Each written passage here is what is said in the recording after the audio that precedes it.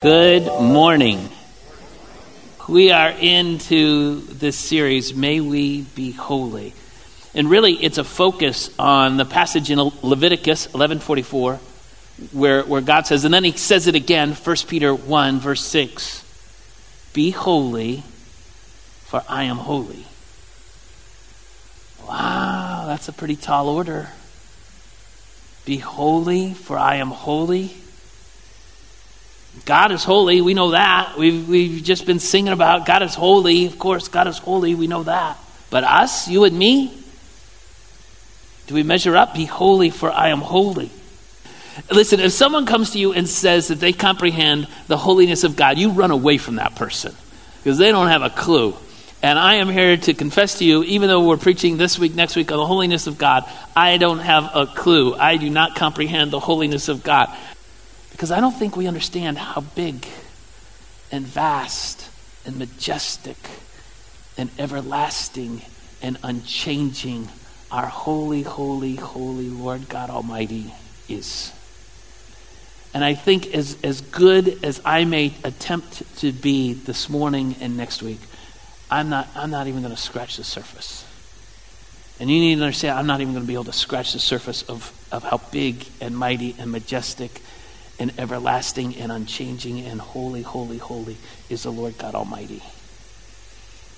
So we got this week, next week. Well, and then the week after that, when I'm gone, Pastor John, what's going to happen when I'm on sabbatical? Pastor John, Pastor Tyler, Pastor Amanda are going to be filling in for the preaching. And they're going to be doing a series on the Lord's Prayer. And Pastor Tyler will be preaching in 2 weeks. The first section of the Lord's Prayer, our Father who art in heaven, hallowed be thy name. So holy is your name. So whatever I say this week, next week, Pastor Tyler is going to correct it in 3 weeks. And so you'll be all right. Where do we begin? Be holy, for I am holy.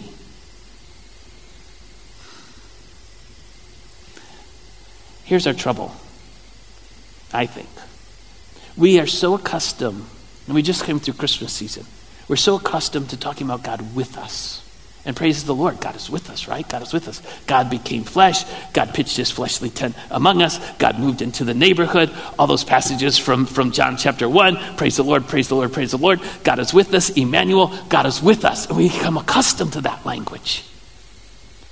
And we become accustomed to the language of God in us. Praise the Lord. I got the joy, joy, joy, joy down in my heart. God is in us. God is with us. God is in us. But we don't want to lose sight of God is above us. Does that make sense? We don't want to lose sight of the loftiness, the majesty of God above us. There is no other God but God alone. God is above us. You see, when we lose sight of that, when we lose sight that God is above us, when we focus only on that God is with us, God is in us, praise the Lord for that. Don't hear me, don't want to be a heretic. God is with us, Emmanuel, I love it. But when we lose sight of the holiness and the loftiness and the majesty of God, and we reduce God to simply God is with us, God is in us, then we're in danger of creating a God in our own image. God is just like me. Well, God is not just like me. God is holy. God is majestic. God is lofty. God is great and unchanging and unfathomable. God is above us. Throughout Scripture, the Bible repeatedly says that God is above us. Psalm 57:5, just one example. Be exalted, O God, above the heavens. Let your glory be over all the earth. Psalm 95:3. For the Lord is the great God, the King above all gods. The author of Hebrews put it this way: in the beginning, the Lord, you laid the foundations of the earth, and the heavens are the work of your hands. They will perish, but you will remain. They will all wear out like a garment, but you will roll them up like a robe. Like a garment they will be changed, but you remain the same, and your years will never end. Our God is big and majestic and unchanging and unfathomable and everlasting. Holy, holy, holy is the Lord God Almighty. Maybe Isaiah scratches the surface as good as anyone in Scripture. And he said this. He said, we're speaking of God Almighty. He sits enthroned above the circle of the earth, and its people are like grasshoppers. He stretches out the heavens like a canopy and spreads them out like a tent to live in. God is big and majestic and unchanging and unfathomable and everlasting. Holy, holy, holy is the Lord God Almighty. Isaiah, maybe Isaiah sees it this way, as this big, huge, everlasting God, because of that vision that he had of God in Isaiah 6. Remember, usually we read that scripture in a missionary service. Who will I go? Who will I send? And here I am, send me, that passage. But before we get there, before we get to here I am, send me, Isaiah has this vision of the throne room of God. And he says this in Isaiah chapter 6. Let me flip back to Isaiah chapter 6. In the year that King Uzziah died, I saw the Lord high and exalted and seated on a throne. And the train of his robe filled the temple. Above him were seraphim, each with 6 wings. With 2 wings they covered their faces, and with 2 they covered their feet, and with 2 they were flying, and they called out to one another, Holy, holy, holy is the Lord Almighty. The whole earth is filled with his glory. At the sound of their voices, the doorpost and the threshold shook, and the temple was filled with smoke. Woe to me, I cried, I am ruined. For I am a man of unclean lips, and I live among a people of unclean lips. For my eyes have seen the King of the Lord Almighty. Here's my problem. I think we have built a sense of familiarity with the God who is above. We talk, and don't hear me. I love it. Praise the Lord. God is with us. God is in us. But that has produced a familiarity so much that we've lost that God is above us. And we've lost the sense of wonder and majesty that Isaiah is describing in Isaiah 6. The majesty that brings along with it a sense of humility when we're in the presence of God Almighty, that says, like Isaiah, woe is me, I'm in trouble. Because this God who says, be holy for I am holy. And when I get truly in his presence, I say, wait a minute, there's a vast difference. Woe is me. And we've lost the big, unchanging, everlasting, holy, holy, holy God Almighty. We're in danger of the Uzzah-like commonplace. And we slap our proverbial hand against God Almighty. And we've lost the be holy for I am holy. What are we talking about? Well, we know being holy means set apart. Right? We are, in reference to us, we are set apart for God's use, like the instruments in the tabernacle, like the covenant, the Ark of the Covenant itself. We are set apart for God's use. That's what being holy means. In response to God being holy, that means he's set apart from what? Set apart from the horror, set apart from the corruption of sin. God is holy. It's an absolute holiness. There are no degrees to his holiness. He is completely, totally, fully holy. There is no place that God is less holy than where he is. That's what makes what happened on the cross all the more powerful. That this holy, holy, holy God Almighty took on all the one who has absolutely nothing to do with sin and is completely separated from sin, takes on all the sin of the world. The book of Leviticus, where originally those words are, Leviticus 11:44. The whole book uses the word holiness more than any other book in the Bible. And it talks about things like, as it relates, written for the Levites, Leviticus, giving the holy rule book, if you will.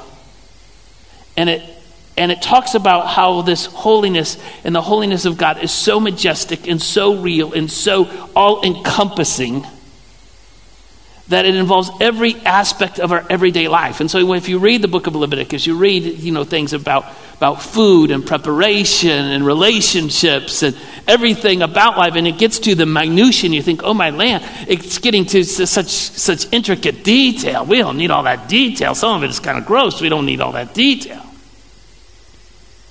And the point is that every aspect of our life should be impacted by the holiness of God. Paul is getting to that in Romans chapter 12 when he said, I urge you, brothers and sisters, in view of God's mercy, to offer your bodies as a living sacrifice, holy, pleasing to God. This is your true and proper worship. He's saying every aspect of your life. We're going to get more into that next week, but every aspect of our life, we should be living in this concept of God saying, be holy, for I am holy. See, when you get a glimpse of God's holiness, that's what we're trying to do this week. Just get a glimpse of God's holiness. Then our pursuit, our hungering after holiness, it might reflect him. Now again, God didn't say, be holy as I am holy. He didn't say that. He said, be holy because I'm holy, because be holy for I am holy. God doesn't expect us to be God. Well, there's two things I know about God. There is a God, and it's not me. I got that down. And next week we're going to tackle that more. But what do we know in our finite minds? What do we know? As a result of God's holiness, as a result of God's absolute holiness, God, who loves us, also hates sin with a deep, deep hatred of sin. Proverbs chapter 6, very familiar passage. There are 6 things the Lord hates. We like to talk about God's love. 6 things that God hates. 7 that are detestable to him. Haughty eyes, a lying tongue, hands that shed innocent blood, a heart that devises wicked schemes, feet that are quick to rush into evil, a false witness who pours out lies, a person who stirs up conflict in the community. There are some people that need to read that. God hates sin. Does not tolerate sin. Again, we love talking about God's great love. Of course, God's great love. But God's holiness has produced a great, great hatred of sin. Paul gives us a list as well in Galatians chapter 5. A list of sins. He calls it the acts of the flesh. He doesn't call it sin. The acts of the flesh are obvious. Sexual immorality, impurity, debauchery, adultery, witchcraft, hatred, discord, jealousy, fits of rage, selfish ambitions, dissensions, factions, envy, drunkenness, orgies, and the like. I warned you as I did before, said Paul, that those who live like this, I warned you as I did before, those that live like this, God will just wink, wink, wink. Oh, I understand. Those who live like this, oh, it's okay. You're okay. I'm okay. Those who live like this will not inherit the kingdom of God. That's what it says right there. God hates sin. Most people I know hate sin too. Most people hate sin. The only ones who don't hate sin, I guess, would be sociopaths, psychopaths. I don't know too many of those. Even Buckeye fans, they're not in that category. I get it. We may have a different definition of sin. Your definition of sin might be different from my definition of sin, but most people I know hate the results of sin. They hate the brokenness that sin produces. They hate the lies. They hate the destruction. They hate the death. They hate the terror. They hate all those things. They hate the results of sin. Most people I know hate that. God hates sin too. But God hates not just the results of sin, not just the aftermath of sin. God hates the before, the during, and after of sin. That's where God's hatred is. Satan, our great enemy, he loves to whisper in our ears, oh, it's not that bad. Oh, it's okay. Oh, everybody else is doing it. Oh, no one's going to get hurt. It's just you. He's got a mountain of lies. And sometimes his appeal to sin is so appealing. God hates sin. And I think we have lost sight when we wink at sin, when we brush it away. We've lost sight of the horror and the brokenness and the destructive effects of sinfulness. Can I tell you what I've observed?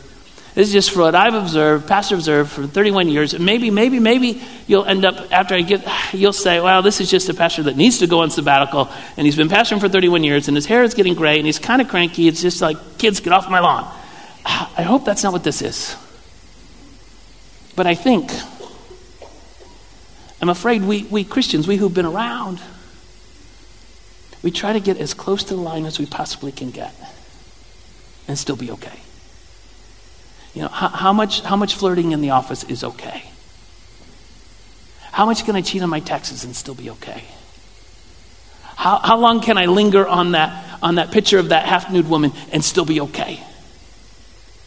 When I was a youth pastor, that was the big question, right?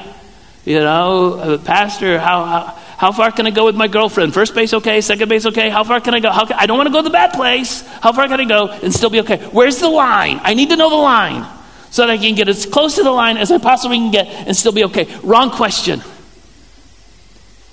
We do not need to know where the line is so we can get as close to the line. We need to know where the line is so we can get as close to Jesus as we can get.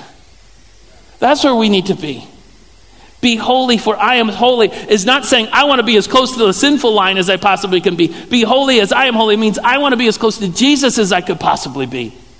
And our culture has lost a sense of holiness. We love talking about God with us and in us. And of course, praise the Lord, God is with us and in us.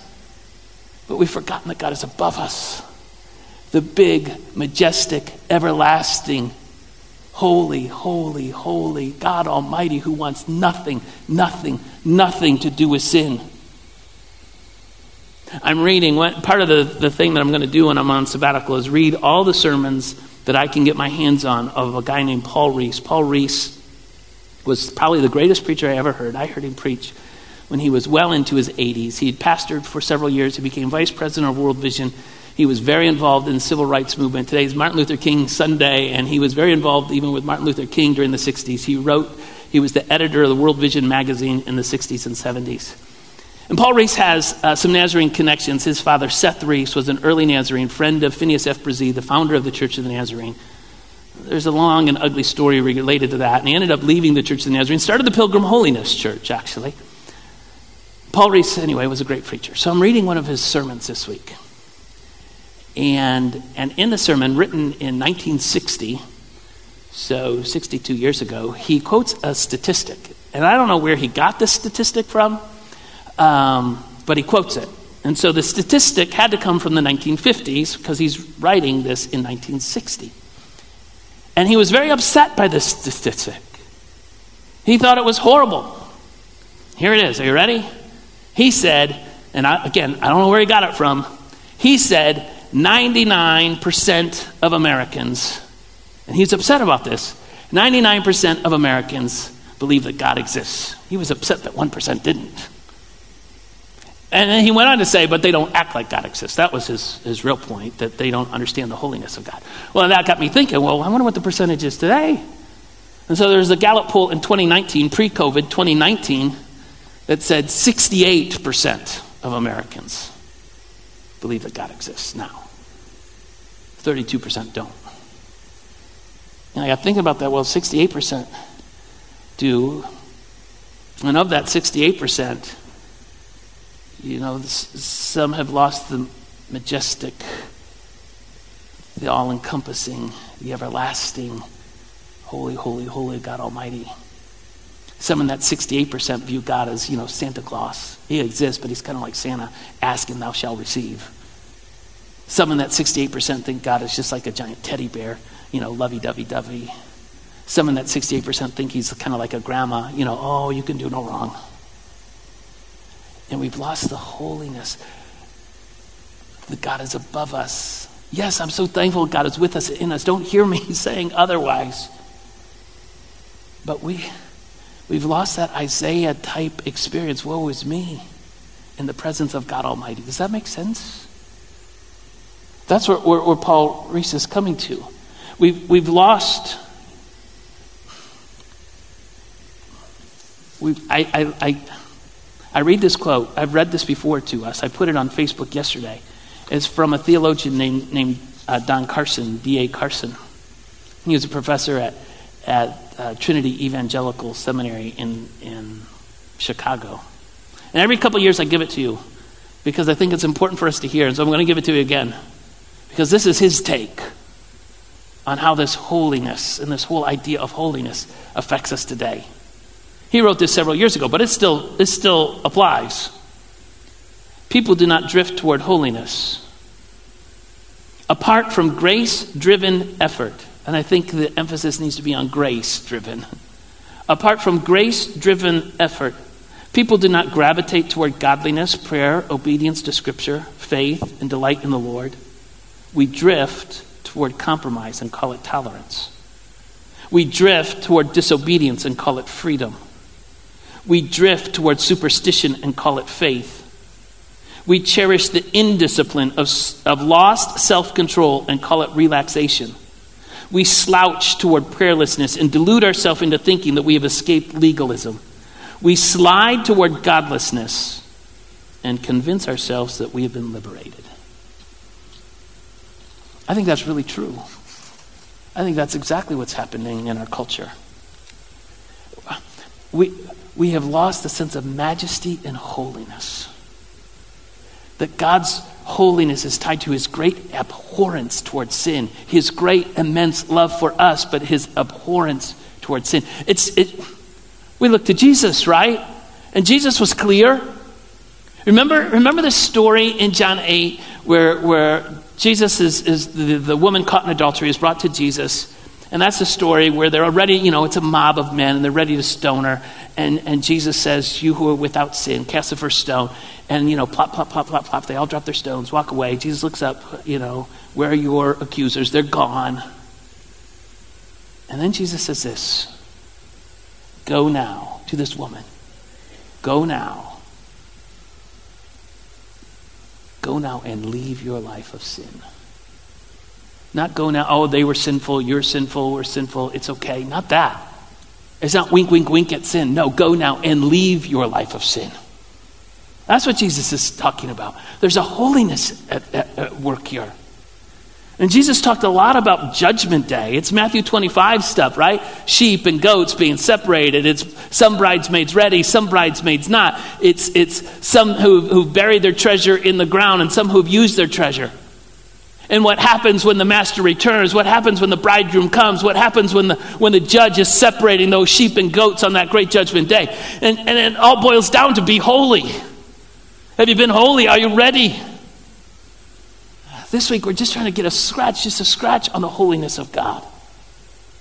The majestic, unchangeable, everlasting, holy, holy, holy is Lord God Almighty. I'm not trying to induce a guilt trip. There's a standard I could never live to. That's not what this is about. This is not, sinners in the hands of an angry God, Jonathan Edwards kind of thing. No. What I'm saying is we need to have a healthy fear of God. Not an unhealthy fear of God, but a healthy fear of God. It's understanding who God is and who we are in relation to him. Proverbs chapter 1, verse 7 says, the fear of the Lord is the beginning of knowledge. In other places, the fear of the Lord is the beginning of wisdom. The fear of the Lord is the fountain of life. Psalm 33:8 says, let all the earth fear the Lord. Let all the people of the world revere him. Yes, God is in us. Yes, God is with us. But God is also above us. And he calls us to be holy.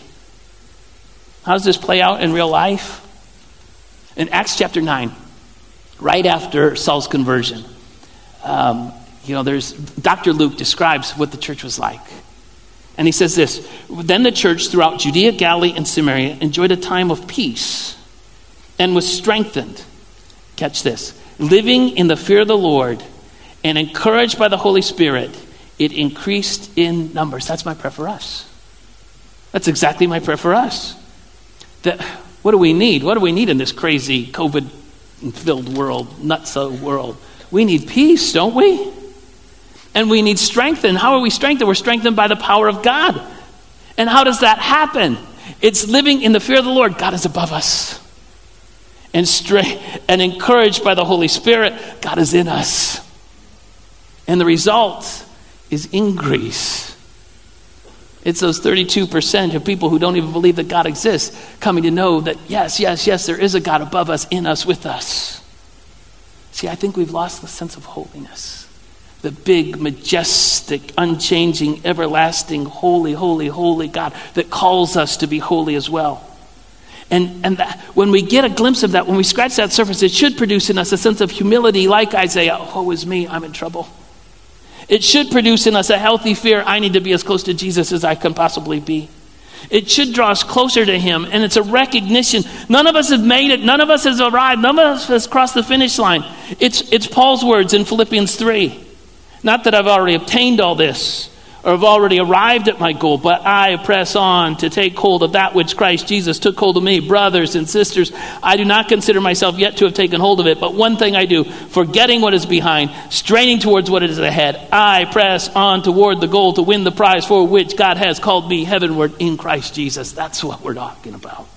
It's pressing on to be holy. It's getting as close to Jesus as we can possibly be. It's recognizing that God is above us, majestic, everlasting, forever and ever and ever, and calls us to be holy as well. The author of Hebrews, he understood how serious God was in this.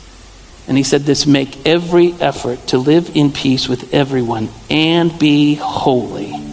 For without holiness, no one will see the Lord. Live at peace and be holy. Without it, we're in trouble. No one will see the Lord.